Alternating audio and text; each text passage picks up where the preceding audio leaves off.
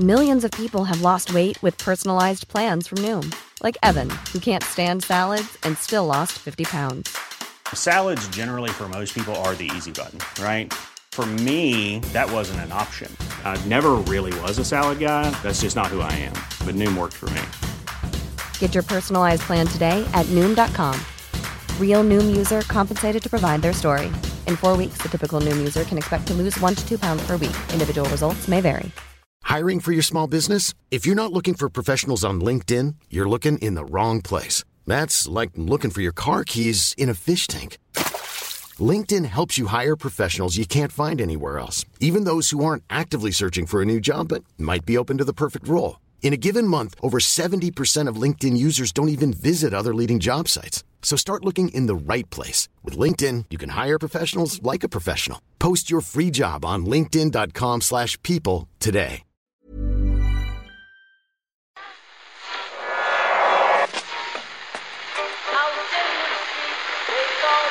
What time is that? That's the second time it's gone off. They never go home, those boys. Hello, Dublin. I said, hello, Dublin.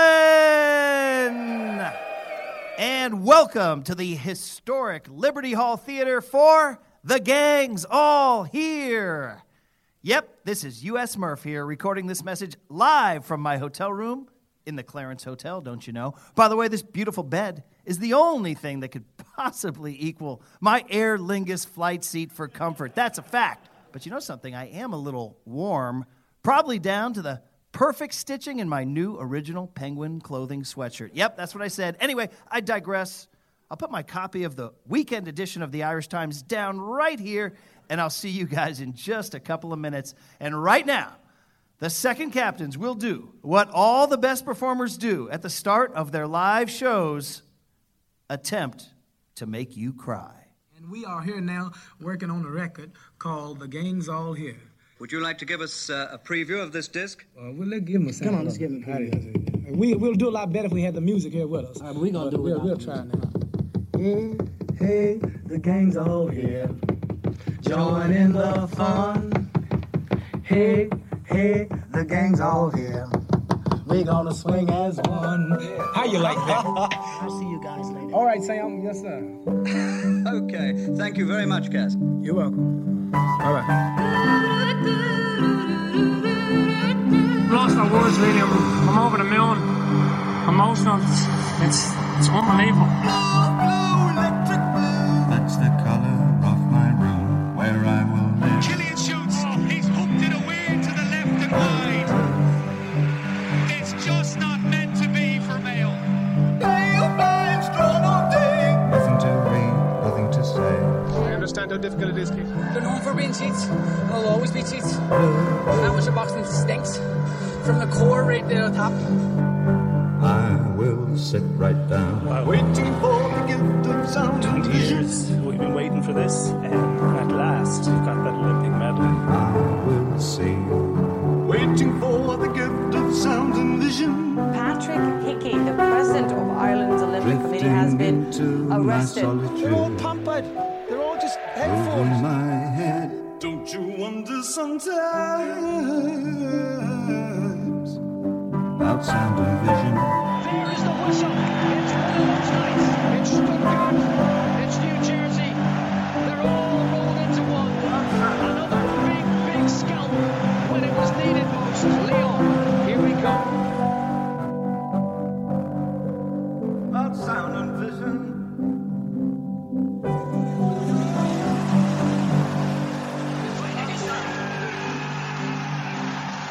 Into the penalty.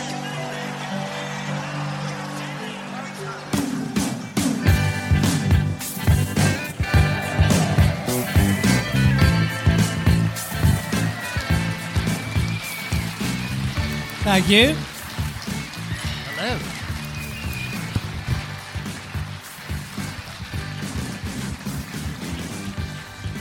Thanks very much for the warm welcome, folks. And everybody can now stop pretending that they're not crying after that video, by the way. Let it all It's out, okay. people. That's Come what we're on. here for tonight, because let's be honest, 2016 was a bit of a shite year, I think. It's fair to say. But you know, we can probably end it in a little bit of style tonight, and by welcoming you to our 750th recording of the Irish Times Second Captains Podcast. Owen McDevitt here with Murph. Hello there, everyone. And Ken. Hi, Owen, how are you? Everybody enjoying their annuals, by the way? Yeah? Come on, a bit more. Everyone enjoying their annuals, by the way? Thank you. Now, you know, before we came on stage here, I was just rewatching an episode of Planet Earth 2 from last week. Oh, God, no. The one on the deserts, Ken. Bloody great episode. Very good that episode. One. Really good, yeah. They were in the arid lands of southwest Madagascar, charting the relentless march of a plague of locusts. Yeah. If you saw that one. Now, much like our listeners here in front of us at the Liberty Hall Theatre in Dublin, the locust is usually a solitary creature, Ken. But when food suddenly becomes plentiful, they band together into an unstoppable and frankly terrifying force. The food in this analogy is the much sought after ticket for an appearance here tonight. Locust fans, food, take. Okay, this isn't strange at all, Owen. You don't need me to tell you that nothing can destroy the land with such speed and thoroughness as a plague of locusts, Ken, much like you lot destroying the dreams of all our other listeners who are unable to get in here tonight because of your insatiable appetite for live entertainment. Actually, I think that guy over there is transforming into a winged adult as we speak. Yeah, you should probably get that checked out. Funny you mentioned Planet Earth 2, Owen, because I don't know if you know this about me, but my favourite creature of all of God's creations is, of course, the penguin.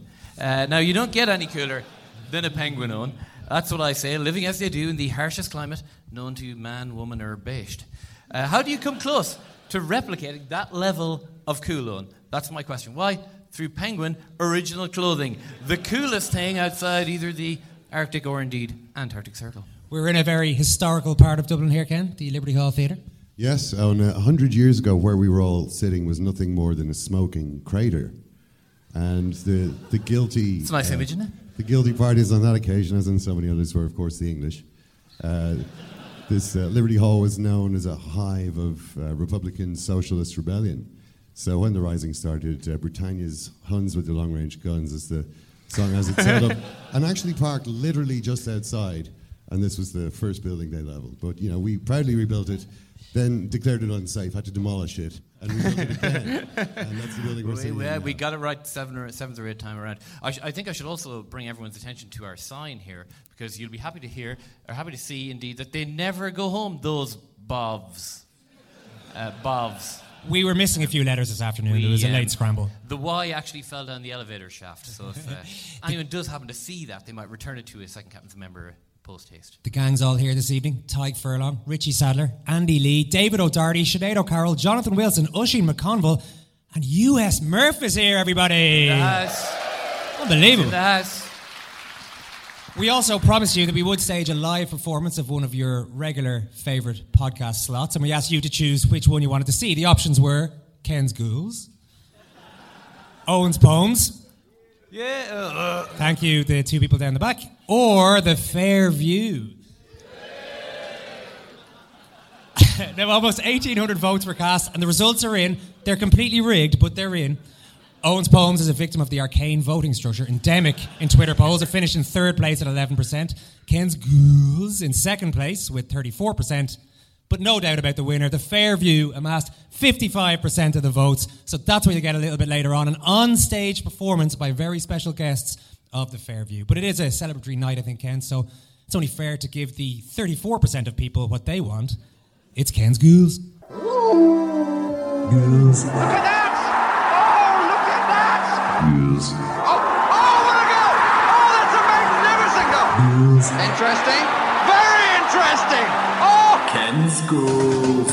It wasn't bad, was it? The early kick-off on Saturday was a top-of-the-table clash. Blue on blue. City against Chelsea. Pep's Pups against Conte's team. Just before half-time, Gary Cahill, bewitched by the subtle machinations of Jesus Navas, launched himself at a cross in a flail of twisting legs and bulging triceps, bamboozling Courtois and burying the ball in his own net. But then Diego Costa got the better of Otamendi, broke free, and fired a shot into the middle of the net past the stationary Bravo. Then Diego Costa got the better of Otamendi and passed to Willian, who broke free, and fired a shot into the middle of the net past the stationary Bravo. Pride pricked. City pressed the pensioners, hoping to hear the pip squeak, but Pep's Pee-wees promptly plunged pitifully back into the poop. Eden Hazard broke free and fired a shot into the middle of the net past the stationary Bravo. For Antonio Conte, joy unbridled. For Pep, it is left to ponder what could possibly be the problem with this team. Is that it? Yeah, that's it. Oh, so that's where I was wasn't sure. I thought there's no need to do one of those 22-minute ones. No, sorry, I meant the quality was good. I just wasn't sure if you were finished. Peps, Puffs, and Conte's team. Yeah, I love it. The highlight for me. We'll be talking to Richie and Jonathan Wilson about a very vicious weekend in the Premier League a little bit later on. Shocking, really shocking. Yeah, it's a Nobody wants to see disgrace. that. I mean, great to see, but nobody wants to see it. Yeah. If you have anything to say about any of that, tweet at Second Captains with the hashtag SCGang. We'll try to get to some of those through the evening. Are you just about ready for everybody's favourite American? Yeah. Let's get him out here.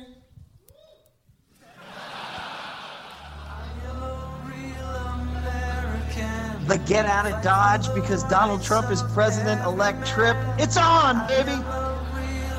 The only thing I need right now is the comfort of lifelong compadres. I need my boys the second captains. I need my boys the second captains. It's US Murph, everybody!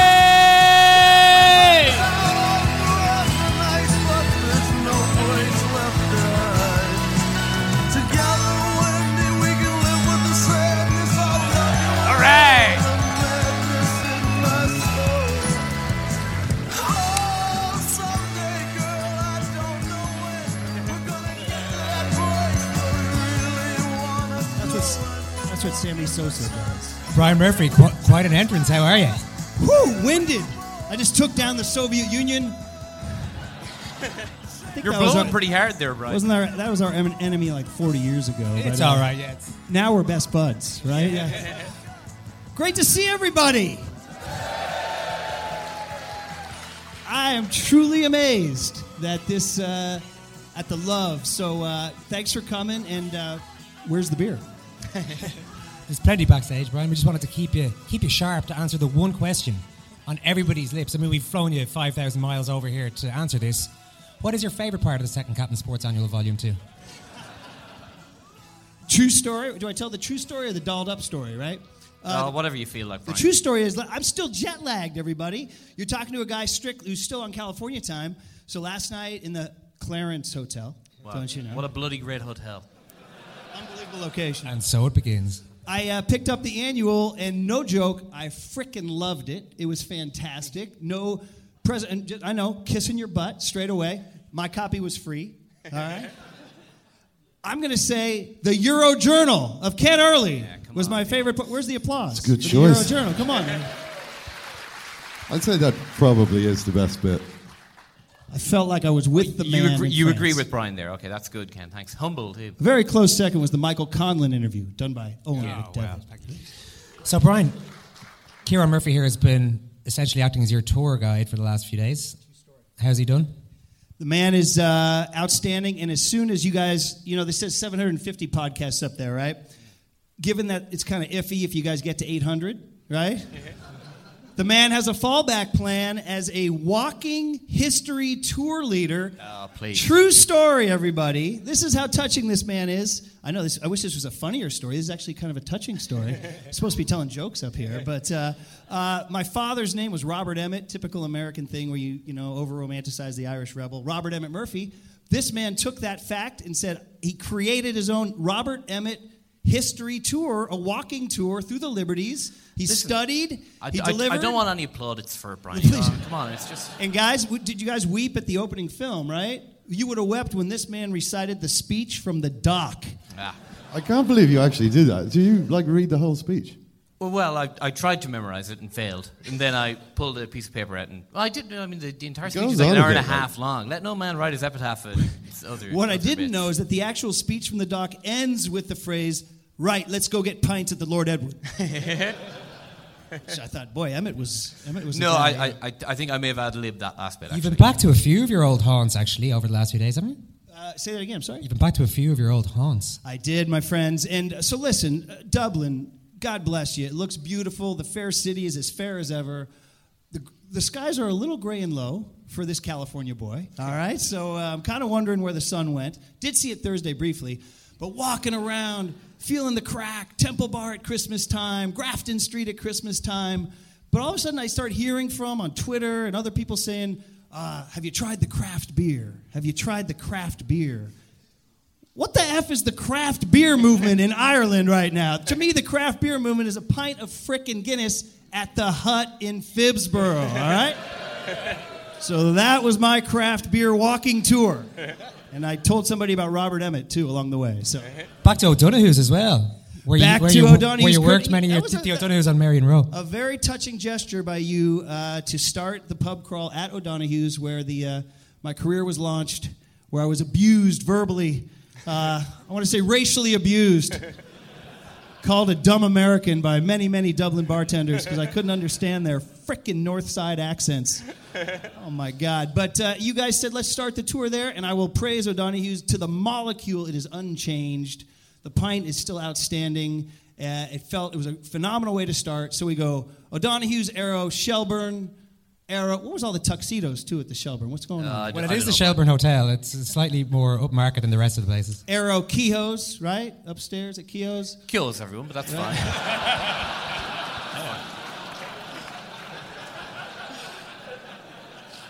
Kehoe's, Lost in translation, right? Yes. Arrow, Grogan's, right? Grogan's? Yeah. Arrow, the Long Haul, and as the man who brought me in, you said Bruce Springsteen's there too all the time. So it was a touching collection of Dublin's smelliest pubs. So that was the key determining factor. Has the city changed a lot? It was 1992 when you spent a year or so of your life living here. Well, without getting too serious, I mean, yes, dramatically, the multi-ethnicity is mind-blowing. Mind-blowing. For me, back in the old days, like a multi-ethnic person was somebody who's had parents from Clare and Limerick. You know what I mean? It was like, and now, phenomenal. You guys look like the United States of America now, honest to goodness, with the amount of ethnicities and religions and languages I'm hearing. So that was truly a mind-blowing experience and really startling to see and wonderful to see as long as you guys stay in harmony and peace and respect all cultures and languages.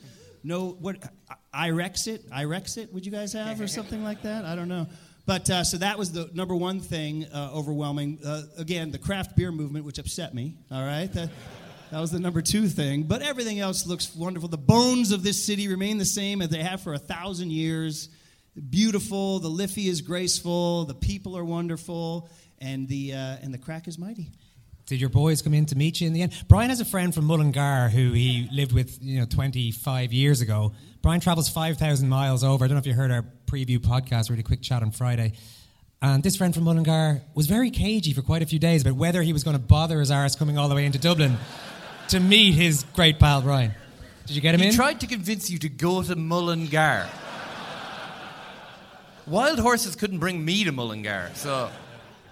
No offense to any Mullingar. Do we have the Mullingar listeners? people here in the crowd tonight? Yes. Isn't that great? I mean, you can go around the world, any culture, language, continent, hemisphere, and you have the age-old thing of the buddy who's like, no, you come to my house, I won't come to yours, even though I've traveled 6,000 miles to do so.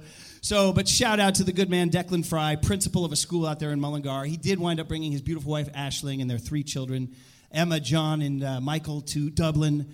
The only problem was, and so we know that Declan is a little bit high maintenance, so he had come kind of against his will, right? But what had happened was I didn't think he was going to come. So around 1 o'clock, I shoved off for my walk up to Phibbsboro, right? And I have no cell phone. My cell phone doesn't work over here. So I'm unreachable, okay? So I'm walking. I take a few wrong turns, by the way, up there. And I'm in Lewis hell up there, too, by the way. I'm getting pinched up against walls and pylons up in my knees. And watch out, the Lewis is coming. The pavement everywhere, all that stuff's going on. So I eventually go on a 3-hour journey to find the hut. I got lost, and turns out Declan had arrived right after I set off and had been madly calling the Clarence looking for me. So just stewing the whole while. So... all's well that ends well, and shout out to my man Brian Kalu, who drove up from Tulla, County Clare. Where are my East Clare people, yeah?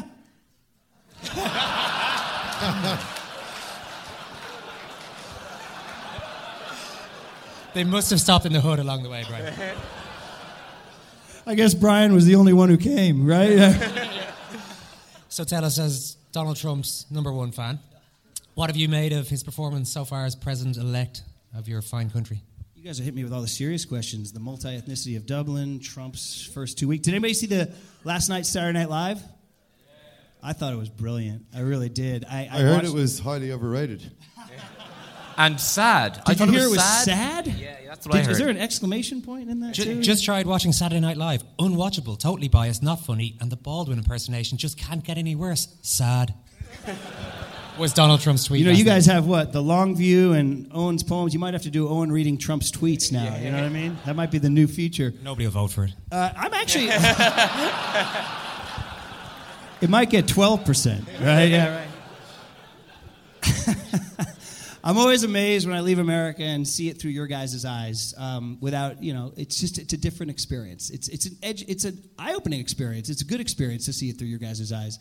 How's it going? It's going as expected, unpredictable, erratic, not normal, freaky, weird, being justified by a few too many people, including your man, some guy in the Times today. Who's your man, Niall Ferguson? I read that guy. Oh, Niall Ferguson is a kind of a shill economic, he's a guy who writes books saying, what was it, why people just like me are the very best in the world. And he explains to all the rich, powerful people in the world why they're rich and powerful because they're good and clever. And they deserve it. And he's made a lot of money doing that, so that's who he is. So I read Niall Ferguson today, right? And he was, it was the greatest thing. And he was a column on the defense secretary. And, whatever. We'll see in a lot of it. But the normalization process is something most of us are wrestling with. And I cannot get over this whole popular vote thing. It's driving me mad. We've never in my lifetime had this big of a disparity in popular vote and electoral vote. And it's causing problems now because we've gone, we always kind of skated with the Electoral College. Not to get too inside baseball here, but we've skated for years with only one blip, 2000, Al Gore, and you could kind of write that one off because it was a really close election anyway, super close. This one isn't. I mean, this one, she's beating him. He's got less percentage of the vote than Mitt Romney, the guy who, as you heard Baldwin last night, called him a little bitch. It was pretty good, I thought, last night, the opening I did. But, that was pretty good, actually, I have to say.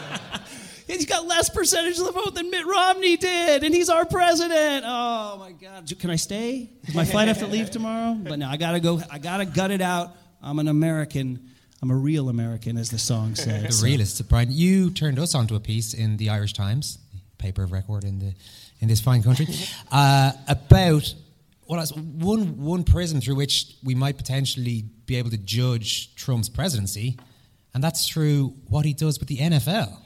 Can you tell us a little bit about this? Well, again, reading my Irish Times, wearing my Penguin gear. And,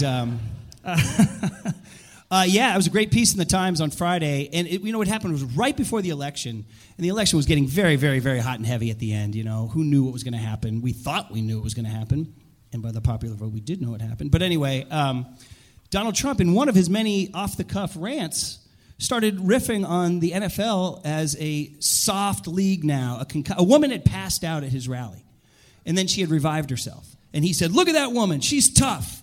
This is no joke. This is the kind of guy he is. He says, she's tough. She came back. It's not like this society today. It's not like this NFL. Oh, my head hurts. I can't play anymore. You guys think I'm joking. That is not the Baldwin skit. That really happened. And an NFL executive, unnamed, talked to Bleacher Report's Mike Freeman. Might want to get him on the show. I'm always suggesting guests for you guys. And he said, I wonder if there will be an actual effect. Now, there's nothing tangibly, I think, that Donald Trump can do. But he can create a culture where all of a sudden we stop focusing on sort of concussions. Or, like he wants to say Merry Christmas again. No more Happy Holidays, He wants, kids to be tough when they get concussions anyway. It's this pushback against the culture, what they've called the wussification of the culture of the last 30 years. Transgender bathrooms or whatever you want to say, that something that the right has had a problem with.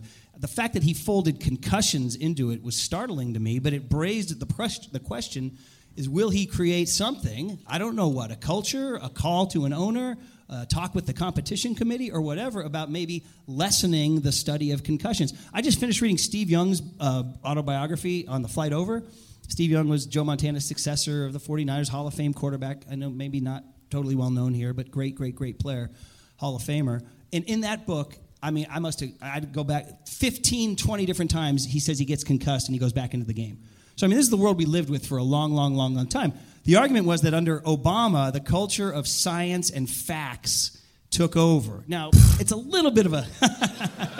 It's a little bit of a leap to kind of make that. But if you believe that leaders create cultures or governments create cultures, it's something that we're going to sort of be aware of going forward. It's interesting because that's the quote that from the piece is, under Obama, the country was intellectual, looked a lot about facts. I think that's why our ratings fell, says the executive. People read a lot about our scandals or CTE and didn't like what they saw. Under Trump, the country will care less about truth or facts. It'll be more raw and brutal. Football will be more of an outlet.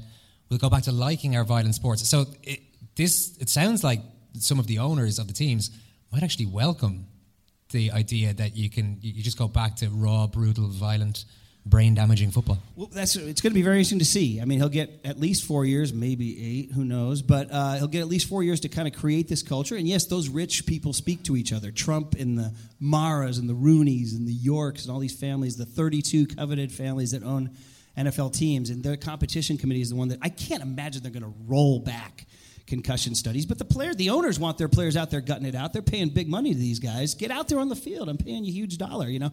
The big thing is youth football now, right? So I have a 9-year-old and a 5-year-old, and neither of them is playing tackle football. Maybe 30 years ago they would be.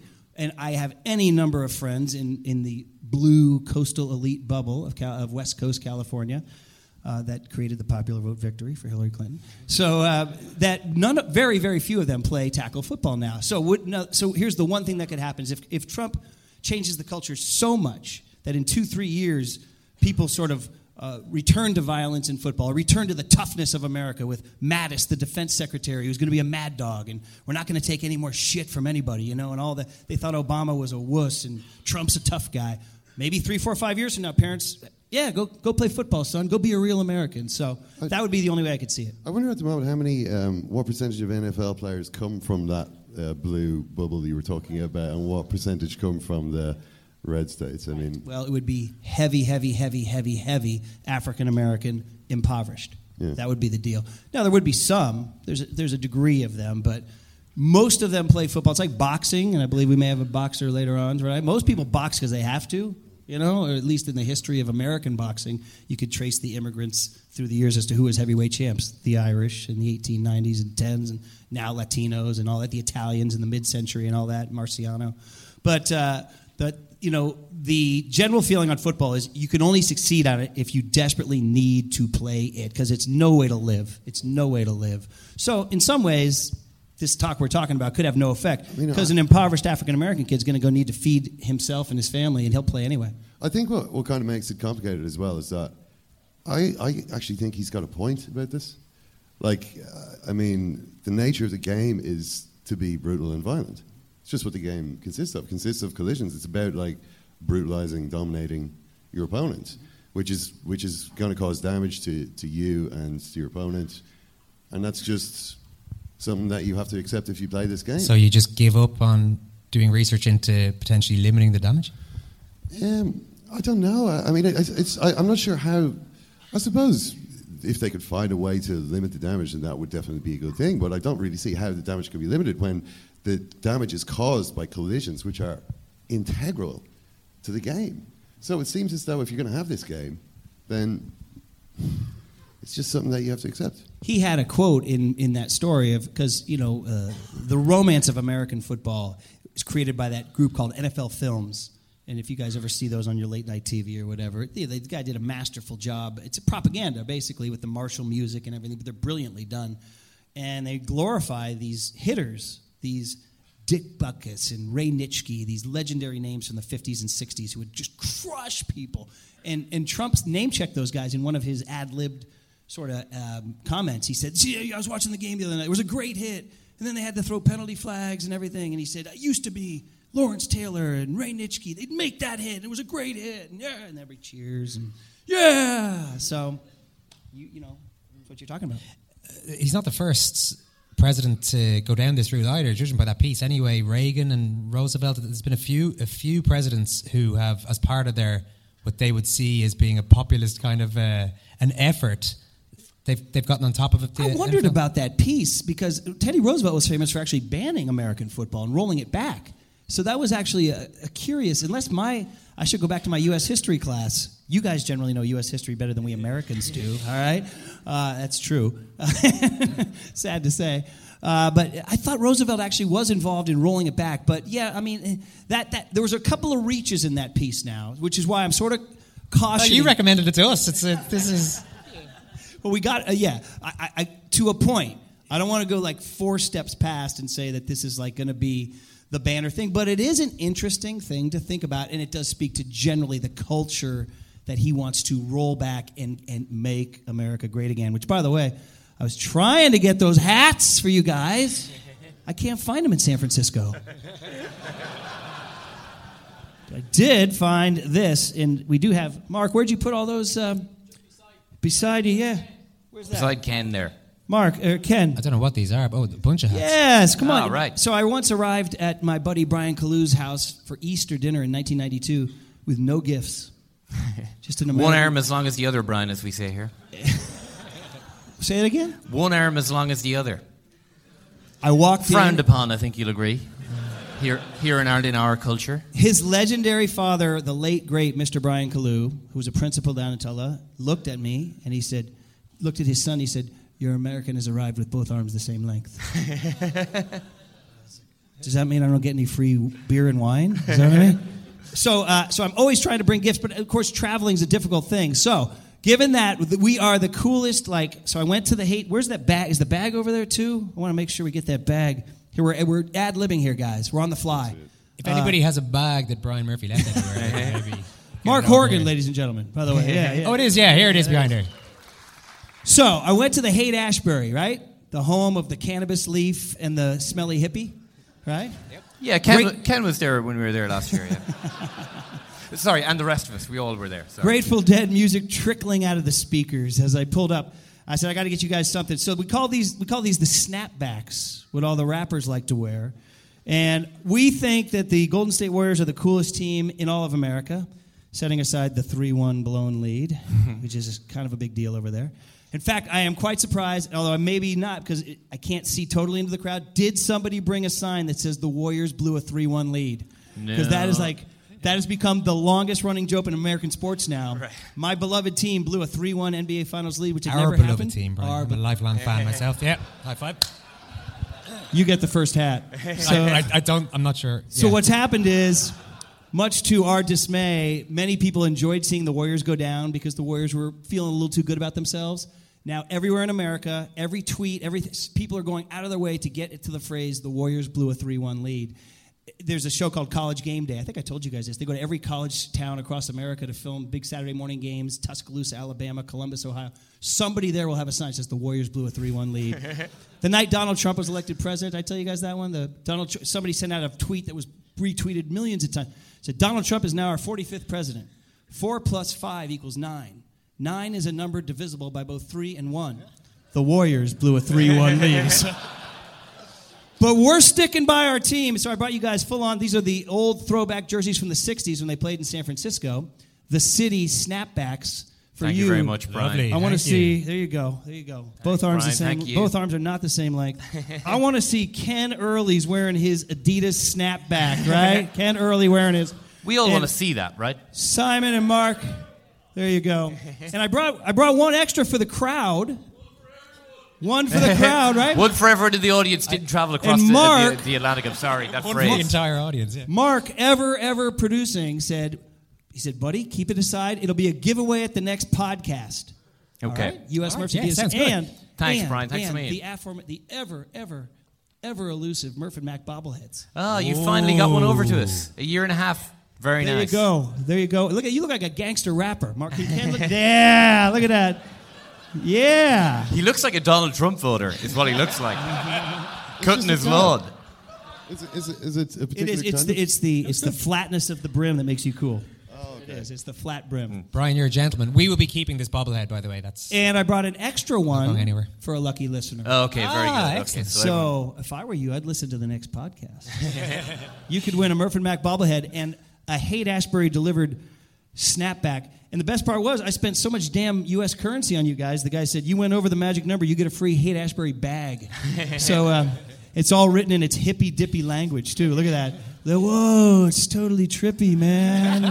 Whoa. So I want you to, next time you guys go shopping for your psychedelic drugs, carry them home in this. All right? So Brian, legendary. We've been asking you now to email questions into Brian Murphy here. And with thanks to our good friends at Penguin Original Clothing, we'll be giving away a €250 voucher to one of the live scumbags from tonight's audience later on. Right now, we're going to give away 2 goodie bags. for original Penguin clothing. Murph, which of the locusts here gets to devour these? James goodie bags? Coffey. Hello, James. Right. Can't wait for Sunday. My question for you, Murph, given his excellent sporting knowledge across most fields, which second captain's host does he feel is the best overall sportsman, taking into account their physical attributes? Some would say that historical walking tours is a sport, but...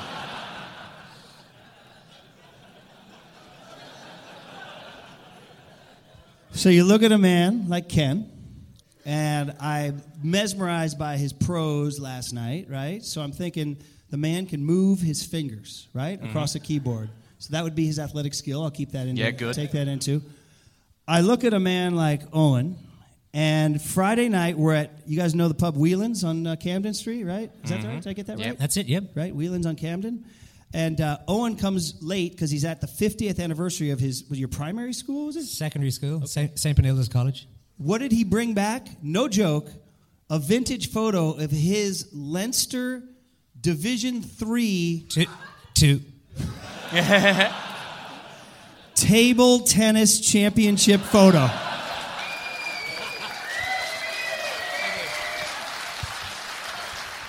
Our presenter, everyone. Then, last night, and I know he didn't want to do this, but I made Kieran Murphy swing by the Clarence to meet my buddies from Mullingar and Tulla. It was the last thing he wanted to do. He was exhausted. And I said, I came from frickin' San Francisco. You're coming to see my buddies, all right? So Kieran came by, and like the true Irishman he was, never let on that he was fucking angry to be there, all right?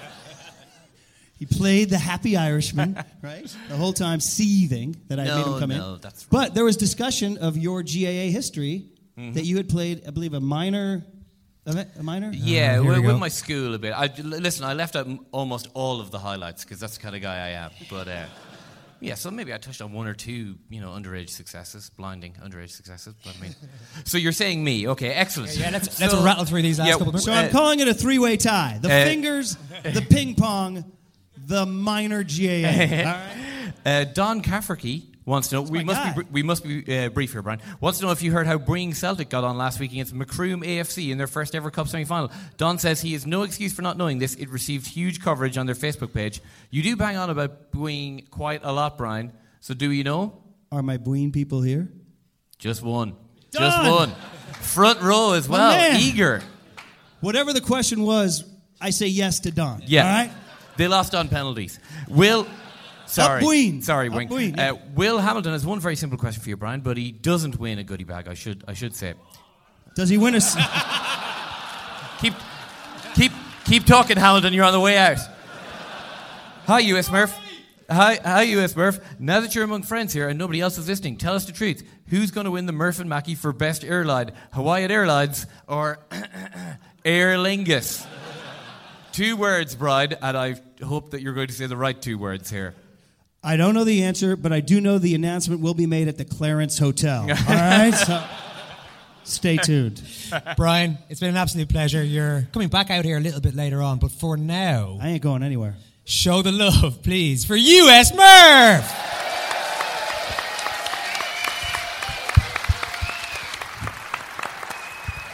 Oh, actually, hang tight there because... I don't know. Are we ad-libbing? Well, yeah, we're doing a bit of ad-libbing here. Before we let you go, have you heard about the exploits of our next guest?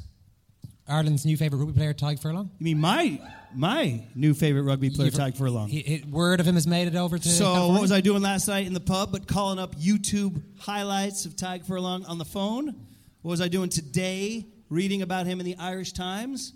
Reading about his uncles down at Bantry Bay or fishermen? I'm all up to speed. Is he here? He's right here. I better get out of here. Coming right up, we're talking to US Murph's favourite Irish rugby player, one of our heroes from that unbelievable day in Soldier Field, Chicago. New Zealand through Ryan Crotty, getting for the try on the near side of the pitch. Oh, yeah, I don't believe it. Ryan Crotty scores! Oh, my goodness!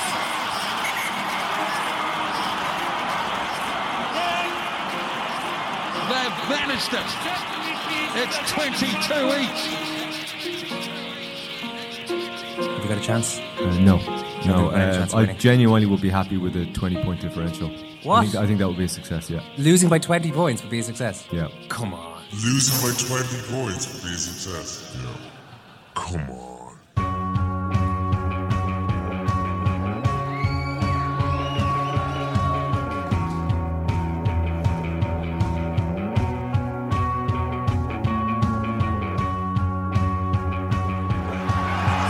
6 minutes to play. Now Murray away to Carberry. Still running with the ball. Zebo in a bit of space. And there's plenty of room too. All Blacks flying back in defence. Off it goes to Julian Savea. He can't go anywhere. 5 metre scrum. Oh, what a play from Ireland. This is it, really. This is it for Ireland. They can put this one out of reach. I do not expect them, unless they are demanded to by the referee, to release this ball from the scrum. Less than 5 minutes. Here's Heaslip. Well, he picks it up quickly and off he goes. Drops it off to Henshaw. Robbie Henshaw scores it. They did it. He bangs it down and oh my goodness, I think, dare I say it, this could be it for Ireland. Handy conversion for Joey Carberry to make his contribution on debut. All Blacks charge. Up go the flags. History in the making, and they are really good for an Ireland. They deserve this, and what a night it's going to be. What a triumph it is for Joe Smith, Kiwi boy, who's engineered some real history. Into the grandstand it goes. Ireland beat the All Blacks for the first time.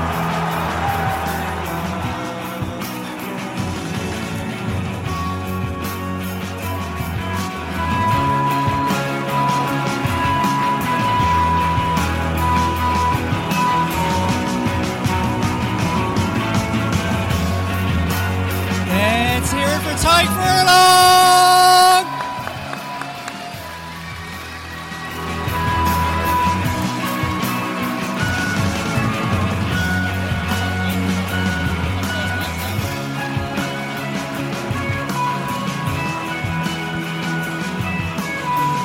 Make yourself comfortable there. It's wrapped up in the pillow. Tadhg, you're very welcome. Thanks very much for popping into us. Yeah, thanks for having me. Not at all. Now, we've been trying to beat the All Blacks for roads at 111 years, 28 matches. You make your second start for the country and just hammer them. This international rugby lark is pretty handy by the looks of things. Yeah, I was thinking that myself. Yeah, it was an unbelievable day, and you know, in that final whistler, when Robbie went over for that try, you sort of knew that we had it, and there was Q hysteria on the bench there. I was jumping around like a madman. I didn't know what to do with myself, but you know, afterwards it was just really good crack, and even walking around in the stadium, and you know, the Bears Stadium there, it's yay high, like, and there's no roof on the stadium, and it just seems like there's walls and walls of people, and you know, the majority were Irish, and they hung around afterwards, and you know, it was just incredible. The whole weekend obviously was insane with the Cubs winning the World Series as well. It's you were only a few weeks afterwards, but it seems like the kind of day, the kind of weekend that'll stay with you. Yeah, absolutely. And I remember just walking around just saying, Jesus, like, it can't be this good all the time, and I have to remember this, because these sort of days aren't going to come around very often. Your family didn't make it over to Chicago, did they? No. Yeah. God. My father, what the hell is wrong with these people? My father wouldn't be the greatest with flying. Right. He's a farmer as well, so you know, it tends to have a bit of trouble getting the right fella to look after the cows when he's gone. Did you get to talk to him afterwards? Yeah. So I said in the interview afterwards, he doesn't have a mobile phone. He actually doesn't. So the mother was straight on. She just got the hang of WhatsApp, so I just got a call from her, and she stayed up a bit late with the time difference. But yeah, it was good to chat to him, and obviously they were watching back home, and you know, they're very proud. I'm sure everybody in New Ross, and there you are. Certainly that person from New Ross, yeah, is pretty excited. Have you managed to get back home, back to the club? Yeah. So we had a few days off this week, and I just popped back home. You know, it was good to, I suppose, to get out of hotels for a while and get out of the bubble. So, I just caught up with a few people, and they must have been absolutely over the moon, were they? Yeah, absolutely. And you just get so many calls, texts, and you know, I'm the only professional rugby player ever to come from the club, so you know, it means a lot to them, and it means a lot to me to represent those people down there. And you know, they put a lot of work into me, as they do to every young fella that comes through the club, and you know, hopefully it repays them a small bit for the work that they do. Is there any added pressure, given that that's your background compared to the guys who are coming through the rugby schools and all that? Yeah, maybe at the start I did feel a bit like that, but I think as you settle into becoming a professional rugby player, even it was the same back when I started playing with Leinster, you have that sort of weight of representing them on your shoulders and you don't want to let them down. But I think as you get a bit more comfortable in your environment, that you sort of settle down and you can focus more on your performance. Now, the return match, obviously, New Zealand went around busting heads. They were an absolute disgrace. You don't have to say anything at all about it. Yeah. You were saying it backstage, only he wasn't. But you, for one, were having none of it. Who wants to see the video of Tig putting a bunch of All Blacks on their arses? All right, let's see it. Sexton once more. In midfield, it's Tig Furlong. And still going and battering All Black jerseys out of the way. In midfield, it's Tig Furlong and still going and battering All Black jerseys out of the way. Round of applause for that, everybody. Unbelievable. No big deal, by the way. There, no big deal at all. Just 2 World Players of the Year, including the All Blacks captain being swatted aside. What was your own favourite bit of that clip? I quite liked the Kieran Reid bit. I think my belly gets a good flash there, doesn't it? It's always good to get the gut out on national television. Six-pack, Tig. Yeah, of course, six-pack, yeah.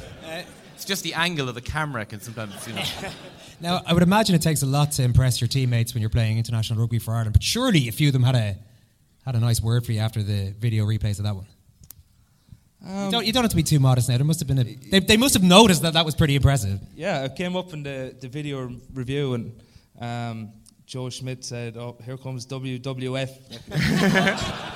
So not even WWE, WRF. So we're going back 8 years. Yeah. That'll be my era now watching the rest. And so of course the lads jumped on the bandwagon and started like Rikishi, the big fat Samoan.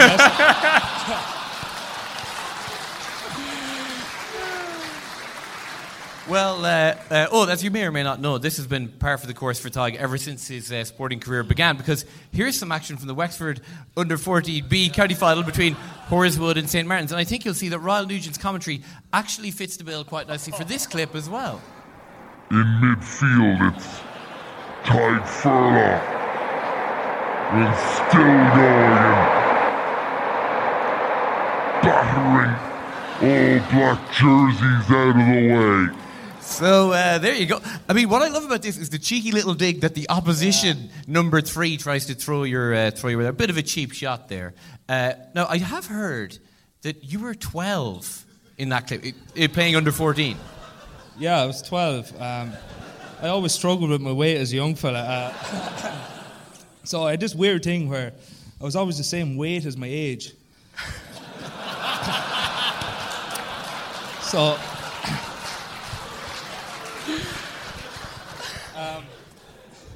So you imagine, until I was about 19 or 20, I hit 20 stone when I was 20 once, and I kind of left that there and said it wasn't healthy to continue. But so I was 12 there, so as you can imagine, the communion and confirmation photos at home are quite pudgy. But yeah, it was... I've heard of a guy who lives in Moycullen in County Galway. He's over 60 years old. His nickname is still Stone Baby because he was a stone weight when he was born.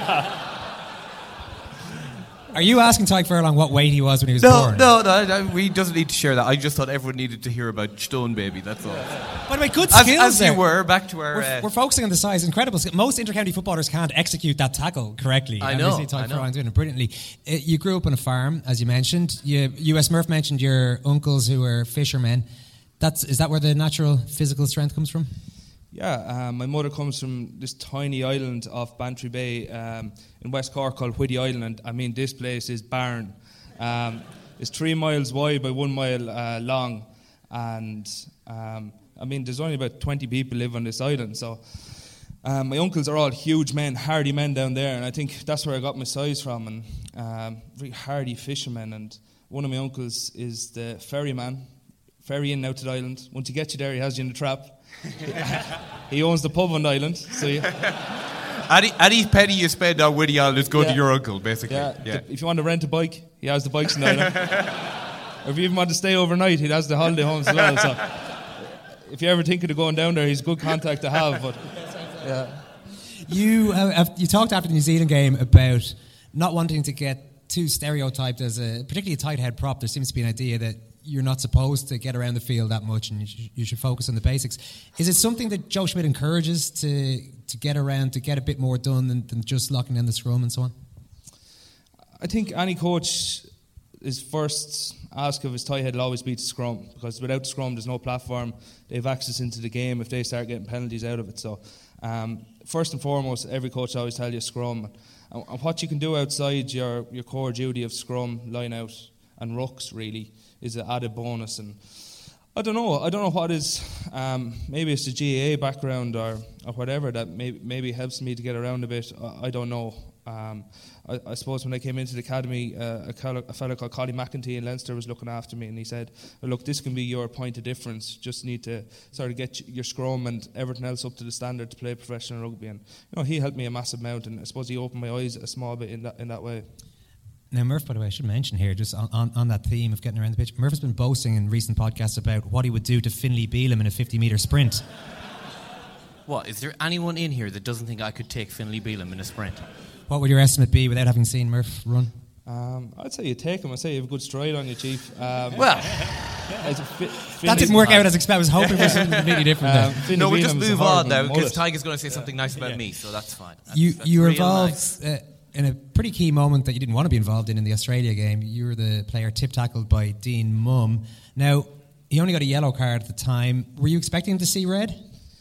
I didn't know what to expect, really, because it was in a ruck. It was slow, and it didn't hurt because I kind of just break the fall. Yeah, I break my fall with my elbow. So at the time, you're thinking, this is definitely a yellow. Is it a red? I don't know. And it turned out to be a yellow. And look, in fairness to me, came up after the match and said, sorry. And look, right. You can't think that he did that intentionally. Those for a while there was an edict about those tackles. I don't know. It seems to have gone away a little bit. But when you're the player in that position, I'm sure it's pretty rare you're scared on the rugby field. Obviously, you can't go in with that attitude. But at moments like that, when you've lost control of your own sort of body, are you a bit fearful about how you're going to land? Maybe not. And maybe that's probably the wrong situation for it, because it's so slow. Maybe if you're running into someone, they tackle you, and then you go horizontal or your legs go yay high, you see yourself landing on your head. That can get a bit scary. But probably that one there, no. Dean Mumm, by the way, when he got that yellow there, he was cited, escaped punishment, Murph, after the Independent Disciplinary Committee concluded the offence wasn't worthy of a red card. Boo. Now, I know, Ty, that you're embarrassed with the Lions speculation at the moment, but beside your article in the Sunday Times today these are popping up every week at this stage. The Sunday Times, 4 of their writers picked their Lions team, not just squad, and you were in 3 of them. It's actually Peter O'Reilly was the only Irish writer who didn't have you in, so you can take that wearing up with the green him. Jersey there, Peter. Have you allowed yourself to start? Have you allowed yourself to start thinking about that at all? Now you can give us the stock answer and then the actual answer. Peter, I already did the interview in for the paper. He didn't even put me in it like a snake. Backstabbing. No, honestly, I said before, and look, I think when you think of the Lions, you think of so many great rugby players and, the tradition that goes with it. And on paper, I've only started 4 games for Ireland, 2 games in the Champions Cup for Leinster. So I think you put those statistics to a Lions jersey, it doesn't really add up for me at the minute. And look, I'd like to see how the next few weeks go, because Northampton have a very, very good scrum, and the Six Nations probably be a good barometer, because Southern Hemisphere teams don't tend to scrum for penalties, where up in the Six Nations, when the weather's a bit dirtier and you're playing the likes of England, France, Italy, they try to gain access into the game with scrum penalties. So that'll probably be a better barometer, see where we're at and try to drive towards. Okay, that's a stock answer. Is it something? It's incredible how far you've come in such a short space of time. Internationally, as you say, you've only played a limited amount of Heineken Cup, of European Cup games, but you've come on so strong. You were picked in the World Cup squad after starting as a substitute. The warm against Wales was your debut.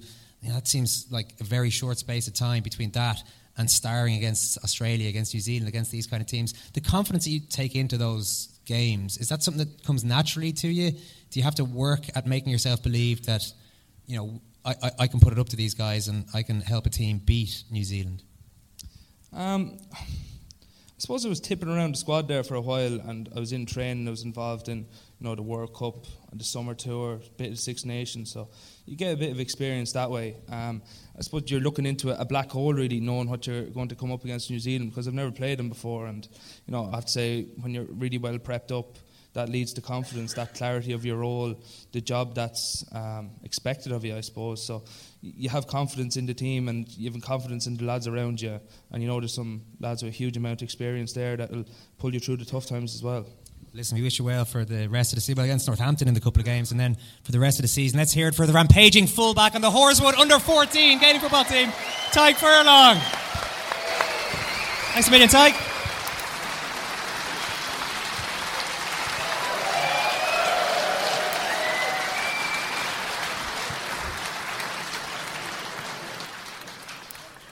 Excellent stuff from Tadhg. Now, Murph, there has been a bit of a scandal developing in the last week or so on the show.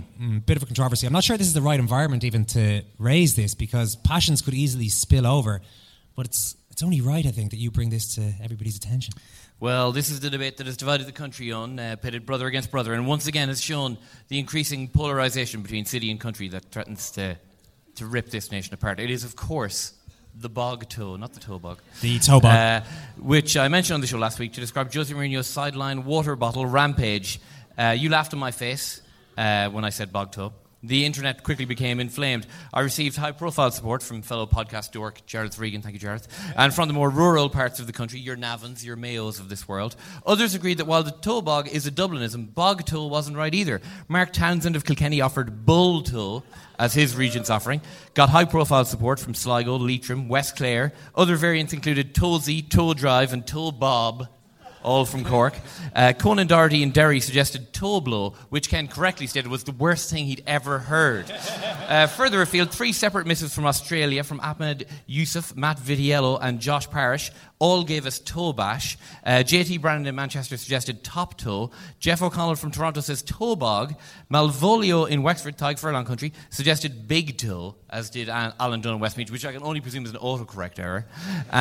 But in the interests of fairness, I'll give the last word to Andy Mullins, who gives this thorny issue the respect it deserves.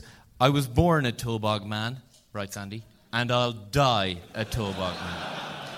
Hit it. I've got a call here that says you're the most boring, predictable, condescending interviewer around. Go back to lecturing.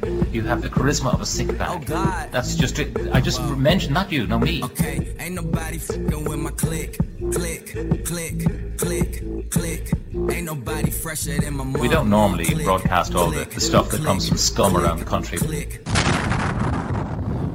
Well, if you were listening last Thursday, you know it was a momentous day for the Scumbag of the Week slot, because a listener got in touch to point out that the narrator of our Scum intro, man of the people, Pat Kenny, had been involved in a rather heated exchange on his own radio show on Newstalk. Let's just say he didn't take too kindly to a comment made by the Sinn Féin politician Owen O'Brien. Do we want to hear it? Yeah. Here goes. You earn an hour's overtime and half it goes to Michael Noonan. How fair is that? Well, first of all, Pat, I would imagine that I spend a lot more time with ordinary average income earners than you do. But what's also crucial is cheap shot. Come on. All my colleagues in News Talk, they're not high earners. I work with them every single day of the week.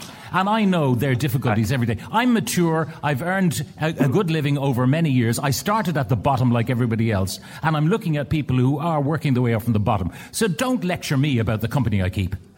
And to think, if we had hung on in there for a couple more months, Murph, we could have been among those low-income earners that he sees on a daily basis. Cheap shot. Man of the people. Today's Scumbag, and the winner of our first prize of a €250 voucher for Penguin Original Clothing, is David O'Connell. David, where are you here? Great stuff. You're quietly spoken, David, but you're here, so that's good. Thanks for being such a great scumbag and emailing us during the week at secondcaptains@irishtimes.com. Where is it? Hi, lads. Looking forward to the show on Sunday. I was hoping you might revisit the topic of the poutine. Poutine, we've been through this. Which was discussed on the podcast a few weeks ago. I made a slightly unfortunate mispronunciation at the time. Me and a few friends were in San Francisco over this summer, living across the bay in Berkeley. While there, we discovered possibly the best post-night out drunk food on the planet, the poutine. My friend Dan, who'll be there on Sunday, wants to know if US Murph has ever visited Smoke's Poutineery in Berkeley, and if so, what is his favourite poutine topping? All the best from Dave. Do you think we should have prepared for this question before I came out here, right? No, I haven't been to the poutine. I thought for sure they're going to say Blondie's Pizza, right? Well, that's no good. Is Berkeley renowned as a poutine hotspot worldwide? What's poutine? Oh, that was cheap shot. Cheap shot. Murph, maybe you can describe what poutine is. Listen, we're all wandering around here in the middle of this poutine conversation. No one has a clue what it is. It's chips covered in gravy with something else. Dave knows. Yeah, it's fine. Cheese curds. Oh, cheese curd. Mmm. Tasty. Curds. I'm going to land tomorrow at 3:35 at SFO. I'm going to hail a taxi and head straight to the Berkeley's top poutine spot. Well just done. for that man right there. Well done right? to you, David. A €250 Penguin voucher on the way to you. That's it for the Irish Times Second Captain's Football Podcast. So thanks again. Thanks, Murph.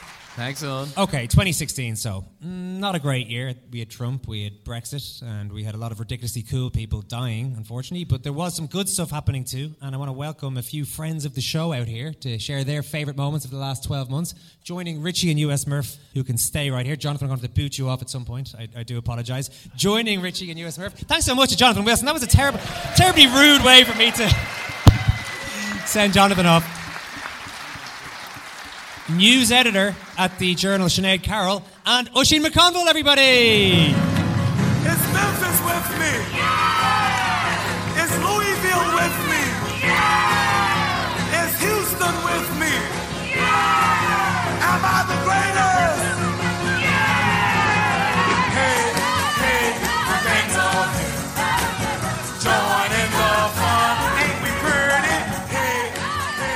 The gang's all here. I think that woke Bobby up there. Sorry about that, Richie. You seem to be sleeping like anything there. Oisin McConville, where are you? I might start with you. Your favourite. You're struggling with. You okay? Yeah, good. Thanks. He just pulled the microphone out of his arse. Oh yeah, that was skillfully done. Sorry, I didn't realise what was going on there. Your favourite uplifting, upbeat moment from 2016? Somebody said there was a brawl in the Premier League game yesterday. Yeah. Did you think that was a brawl? I remember being in a brawl one time. I started it, and Francie Bellia knocked 6 lads out and finished it. And then training was over, and there wasn't another word said about it. I think the two Gaelic football finals were very, very good this year. I enjoyed the hurling as well. I think the big thing about Gaelic football at the minute is you have to wait a long time before you get a decent match, and I think it was the All-Ireland final this year. See, when I come to stuff like this that you guys do, there's always loads of people from Mayo here, so I'm going to be... told you. So you have to be really, really careful. But I really enjoyed the draw match on the All-Ireland final. I was at both of them, and they were exhilarating, you know. But it took us a long time to get there, because otherwise the football championship was pretty poor this year. Well, Murph told me that it was Cillian O'Connor's missed free was going to be your actual moment. Did you just see all the Mayo people and decide not to talk missed free? No. The strange thing is, I'm not massive into stats, but I think there was 18 free kicks in the All-Ireland final. There was only 1 free kick missed, and that was Cillian O'Connor. So, just shows you what the standard, was like. That makes it worse, doesn't it? But. Just shows you what the standard is like now. I put the markers in Dean Rock for the first game. He couldn't hit a barn door, and the second day he was impeccable. And the same thing with Cillian O'Connor. Murph, we've talked before about how clinical Cillian O'Connor is, how he doesn't miss, how he moves on from every situation, how he's mentally so strong. And he's a guy who will recover from that. And yeah, I mean, it's like what you're talking about there is a guy who kicked a point in the last minute of the drawn game from, Clonliffe Road, like just an absolutely unbelievable score that showed unbelievable courage, unbelievable skill at the exact moment that his county needed it most. And, probably, 70 or 80% of people have forgotten that, and all they think about is the fact that he goes and misses a free in the last minute to do the exact same that he did in the drawn game, misses that one free, the only free that he missed all game. But even if you say to people, there wasn't a free kick missed in, say, no forward missed a free kick in the final. The only free kicks that were missed in the final were Henley's kicks, which were virtually impossible. Like Stephen Cluxton does have a lot to answer for, because you go to a junior B game or go to a county final all over the country, last minute of the game, the goalkeeper can kick the ball 75 yards, let's bring him up. Yeah. He can't kick it in the direction that you need to kick it in, but and I think 70 yards in any direction isn't actually all that much use to you. You No. know. But I think that's the thing about the two boys who were kicking in the final. It was impeccable. It was an absolute masterclass, and it's just unfortunate for Cillian O'Connor. And the strange thing is, if you want to be an anorak about it and you want to look at the way he kicked the free kicks, he actually kicked the last free kick slightly different to the way he kicked the rest of them, and maybe that's just pressure. Sinead, you were in Rio for the Olympics. I was. What was your standout memory? Standout memory or good memory, I guess, are very, very different things. Let's go standout. It sounds more interesting. I guess Annalise Murphy winning her medal on the Tuesday, having worked with her family, I kind of did features around kind of her family and how kind of it takes kind of a village to make an Olympic medal a lot of the time, especially because we've so little money to give to our athletes. So that was a real standout moment. And then the following morning, actually went out that evening and found the coppers of Rio, which I think Gary O'Donovan has talked about. I was there that night. I kind of hung up the journalist hat for the evening. And my lovely colleague who's here said, we had a 3am phone call every day with TV3, and my lovely colleague said, I'll do the 3am phone call, you go out and enjoy yourself, and you can start tomorrow at midday or whatever. Next thing, knock on the door when I eventually get in from the coppers of Rio. About 2 hours later, knock at my door. You awake? I am now. Have you looked at your phone? No. What happened? Pat Hickey's just been arrested. Right, okay, where do I have to be? Getting around Rio, not the easiest thing to do. Getting around Rio during the Olympics, really not the easiest thing to do. So, right, I have to be somewhere in about an hour. And police station, no idea, can't speak Portuguese, have just about got Obrigado down. And I get into this, just the most bizarre journalistic situation I've ever been. It's a press conference. There is probably 50 to 60 journalists there, about 15 cameras. Like, you'd never see 15 cameras set up really in a news conference in Dublin, bar maybe bailout time. That's kind of what I remember. And there's 4 suited policemen with Pat Hickey's passport, his accreditation, his tickets that he found. There were 7 tickets found in his hotel room. They're on the desk. And we're allowed to do whatever we want with them. I have Pat Hickey's passport in my hand.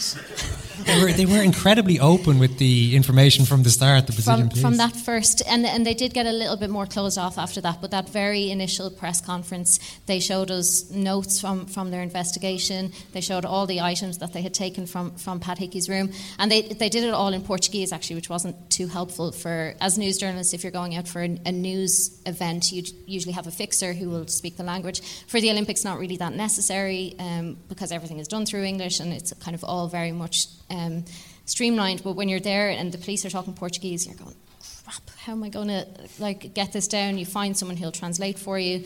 You find someone afterwards who'll speak a little bit of English and tell you what's happening. And they're telling you exactly about the arrest. And at this point, I haven't seen the footage yet of Pat Hickey's actually not wearing any clothes when he gets arrested. So this is already bizarre enough, and then you hear that. Did you come away from that? Because I know watching it got to a point where you're thinking, Jesus, this is what sport is now at the top level. Did you have those thoughts coming home from it? Well, I guess coming as a news journalist who was writing about sport as well, there was that kind of thing going into Olympics. There's always something. What we didn't know that we were going to have Michael O'Reilly the day before it even started. Then the ticket stuff starts dropping a little bit. Then you have Shane Ross coming over and having the face-off with Mr. Hickey. And so it all gets a bit crazy. And then you're trying to factor in all of that stuff. So at the same time, Ryan Lochte, you probably have some more good stuff from that. The American journalists are going, should we cover Pat Hickey? Should we go back? And they're kind of going from police station to figure out what Ryan Lochte has done and then what Pat Hickey has done. So we're very proud. How big did that become during the Olympics, the Lochte story? Well, it's funny you say that, because you were going to ask me my 2016 memory. I was kind of queuing it up because, you can go with the obvious. The Cubs win the World Series for the first time in 108 years. It's and I was joking with Tig backstage, which, by the way, is cool to say. I was joking with Tig backstage, right? And saying, over pints, too, by the way.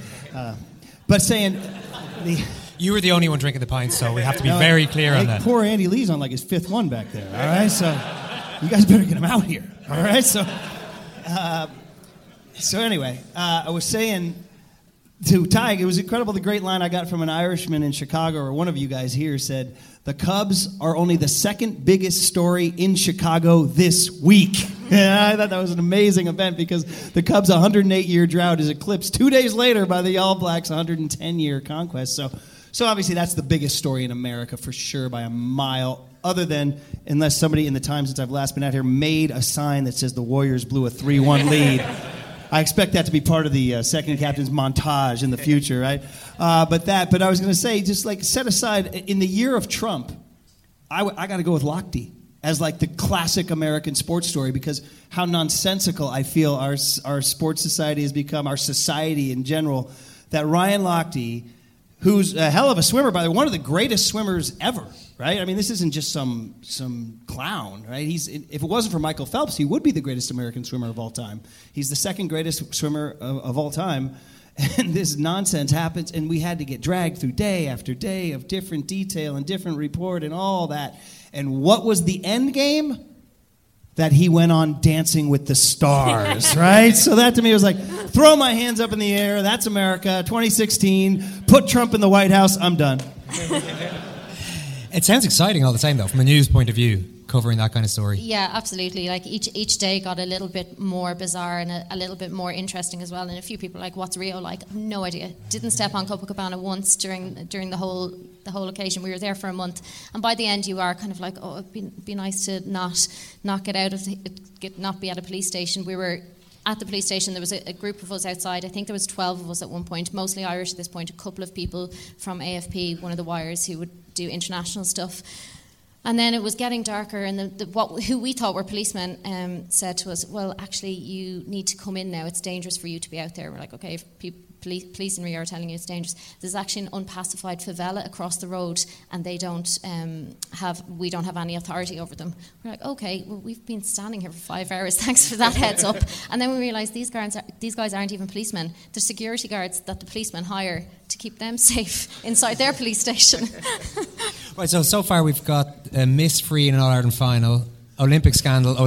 These are our highlights of 2016. This was supposed to be the uplifting part of the chat. Richie, please save us. The Ireland beating Italy in the Euros. Hey! Woo! At last, some light entertainment. Way to play to the crowd, Richie. Right. Because I remember how it felt before the game. I was working on that game, I think, on the radio that night, and because it was reasonably good start against Sweden, and things went so badly wrong against Belgium. You're sitting there wondering, is there a big performance in this team?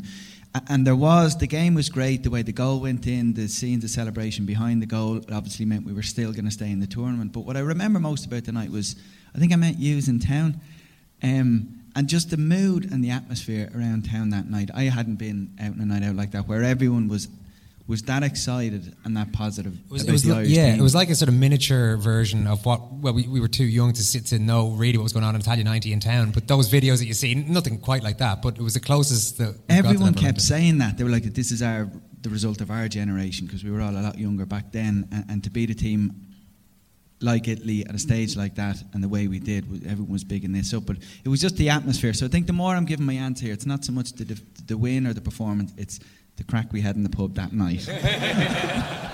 And the football team can do that a lot more than any other team. I think it kind of gets the whole country and everybody going more so than I think any other sport. Yeah, and it was the first time for a while that they've been able to do that, though, and it's continued, thankfully, for the last while. You have Italian heritage as well, though, Brian, so I don't know who you were supporting on the night. If anybody listened to the podcast when I arrived Thursday, I was smacked down by Ken. So, but what we do in America is you play whichever, because there's very few 100% heritage Americans. You're mixed, especially as the years go on with, but to have just two is kind of unique. So my mother's 100% Italian, my father's 100% Irish heritage. So what I do is I study the World Cup bracket, and I kind of look for the favorable matchups. All right. So rest assured, I love my time here. I'm loving being here tonight. It's so great the whole time. The Emmett walking tour.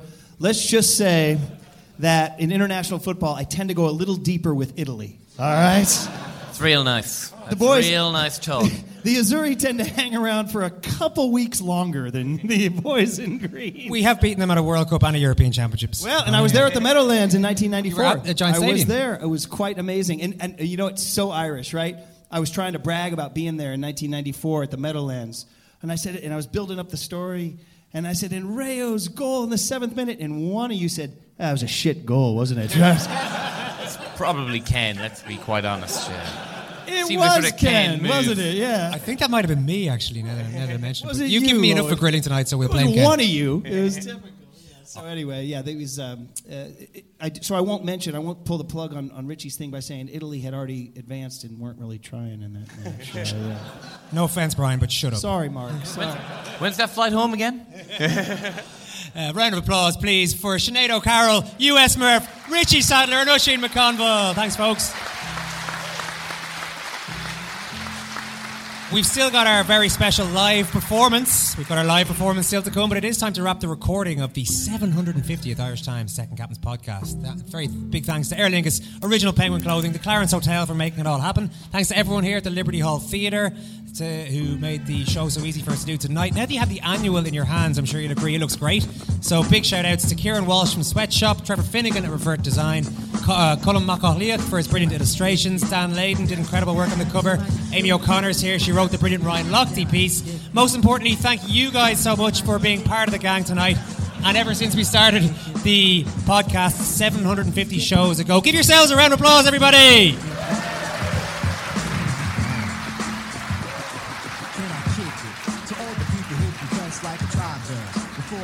But that's not all, folks. I will now hand you over to our esteemed producer, Mark Horgan. Thank you, folks. It's my honour to present the theatrical debut of Ken Early's podcast sensation, The Fairview. Now, this slot, as you can probably tell, has not been rehearsed or indeed read by some of tonight's performers. And yes, we did ask Brian Kerr to take part in this, but he declined, so unfortunately. So we'll need your input to make this less shit. Whenever you hear the words Dermot Connolly, you say, Yahoo! So Dermot Connolly. Yahoo! Whenever you hear the dubs, you say quick, Yup! So Dermot Connolly. Yahoo! No, that's Yahoo!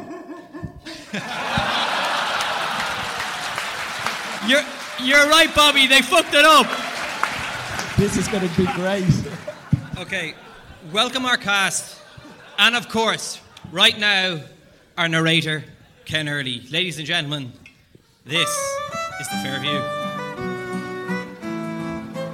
A Vorneen, Kate Mila Falta. Comes a familiar cry. It's Biddy the charwoman, looking up from her darling with a smile, beckoning me into the snug.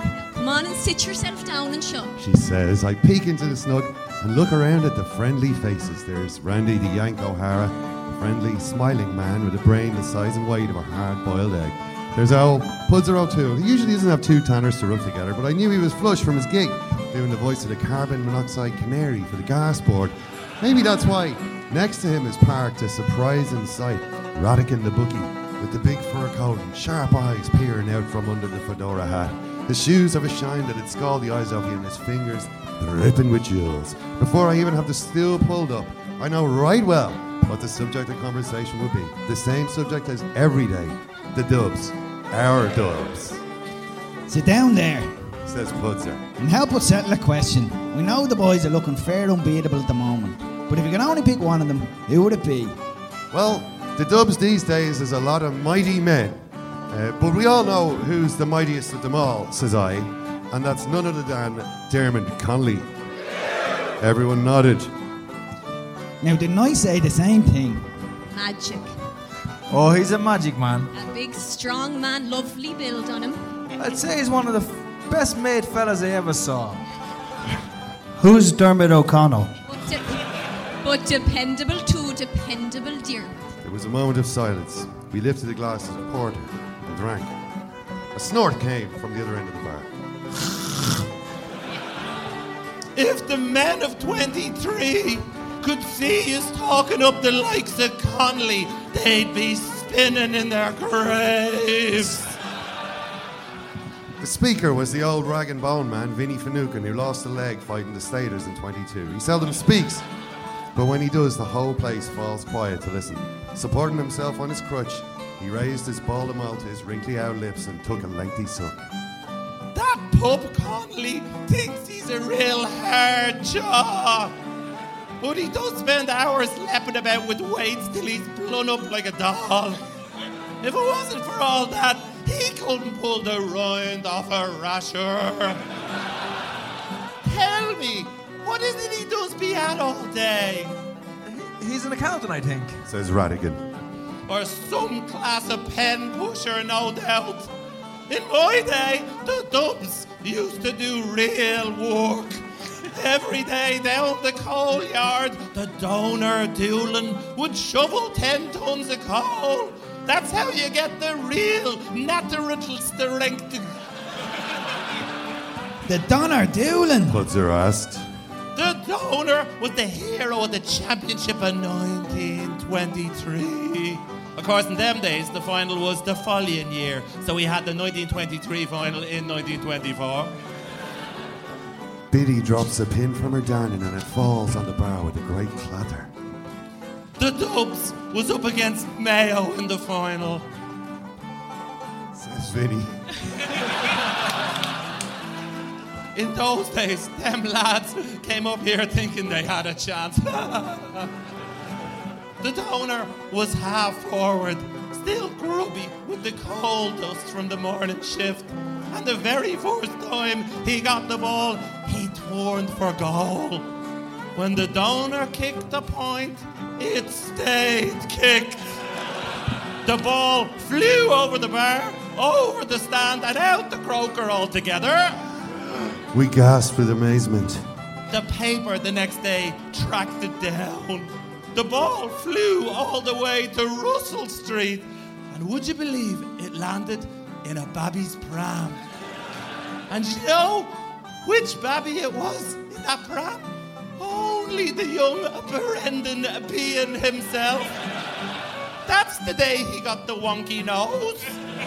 True as I'm standing here. Our hungry eyes shone with gratitude as Vinny continued to dispense the priceless lore. Well, nobody had another ball. The game was suspended. But then one of the GAA fellas had a bright idea. He was away up the Christie's greengrocer on the Clonlive Road, and a minute later, he was back with a fat old cabbage for a ball. So the ref threw the cabbage in to restart the game.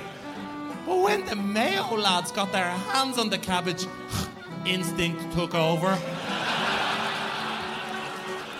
They couldn't resist taking sneaky nibbles at it. Before you know, it was just an old sprig of leaves. So the ref says, we'll need something these Mayo lads won't eat before the game is over. And everyone was looking around, fresh out of ideas.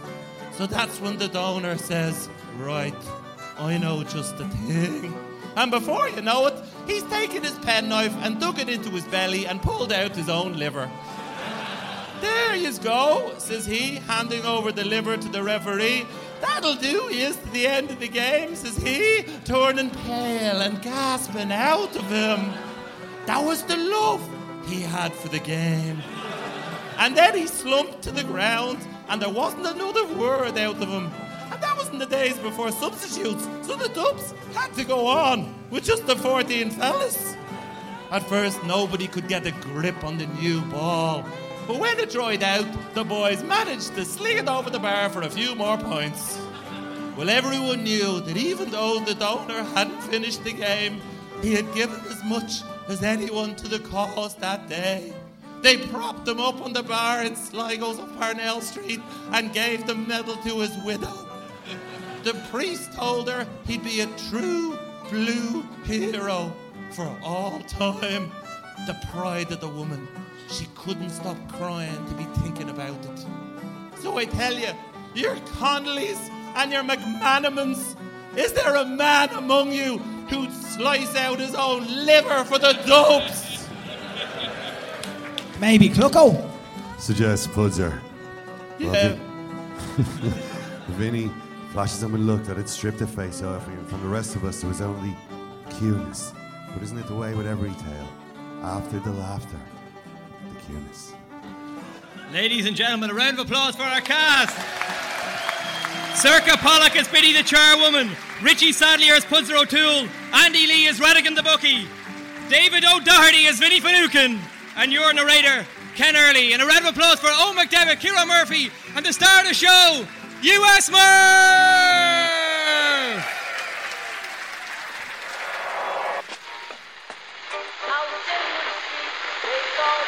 What is that? That's the second time it's gone off. They never go home, those boys. Second captain. When you make decisions for your company, you look for the no-brainers. And if you have a lot of mailing to do, Stamps.com is the ultimate no-brainer. It streamlines your processes to make your business more efficient, which makes you less busy. Mail checks, invoices, legal documents, and everything you need to keep your business running with Stamps.com. Seamlessly connect with every major marketplace and shopping cart. Schedule package pickups and see your cheapest and fastest shipping options from different carriers. With rates up to 89% off USPS and UPS rates. And with the Stamps.com mobile app, you can take care of mailing and shipping wherever you are. Make the same no-brainer decision as over 1 million other businesses with Stamps.com. Sign up with code PROGRAM for a 4-week trial, plus free postage and a free digital scale. No long-term commitments or contracts. That's Stamps.com. Code PROGRAM.